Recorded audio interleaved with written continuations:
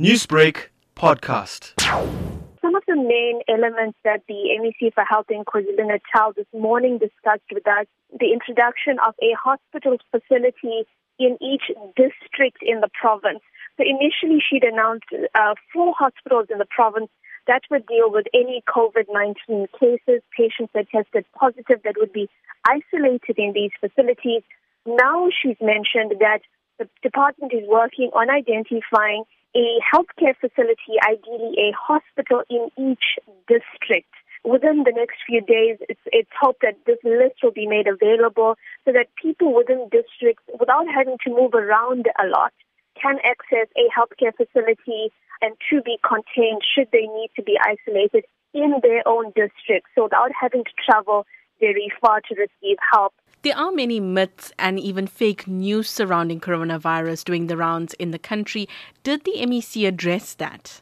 She dispelled a lot of myths around race, and she was very honest about this, saying that, there's a lot of memes on social media messaging and fake news going around that the coronavirus tackles a particular race or a particular class of people, but being very adamant that this was not at all the case, that the virus attacked whoever it came into contact with, and that race should not be brought up when we're talking about this healthcare pandemic. Lots of questions raised now that the announcement has been made by President Cyril Ramaphosa on the banning of public gatherings greater than 100 people, saying that she's received positive feedback from religious leaders, especially in light of the Easter holidays coming up.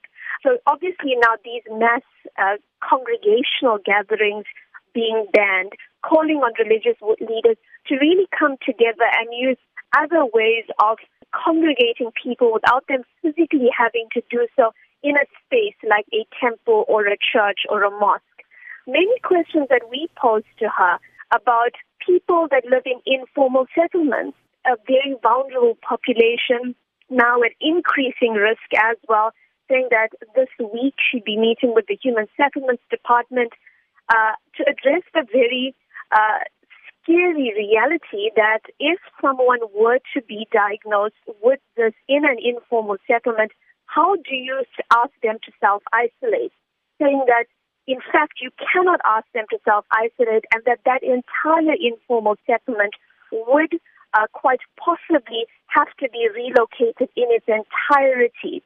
That, of course, bringing its own further health risks and cost implications. Minoshini, was anything mentioned about those patients who have tested positive and their recovery process? Yes, she did update us on this, saying that all the patients within KwaZulu-Natal that have been identified as positive carriers of the virus remain isolated, that they remain in healthcare facilities under strict isolation. Newsbreak, Lotus FM, powered by SABC News.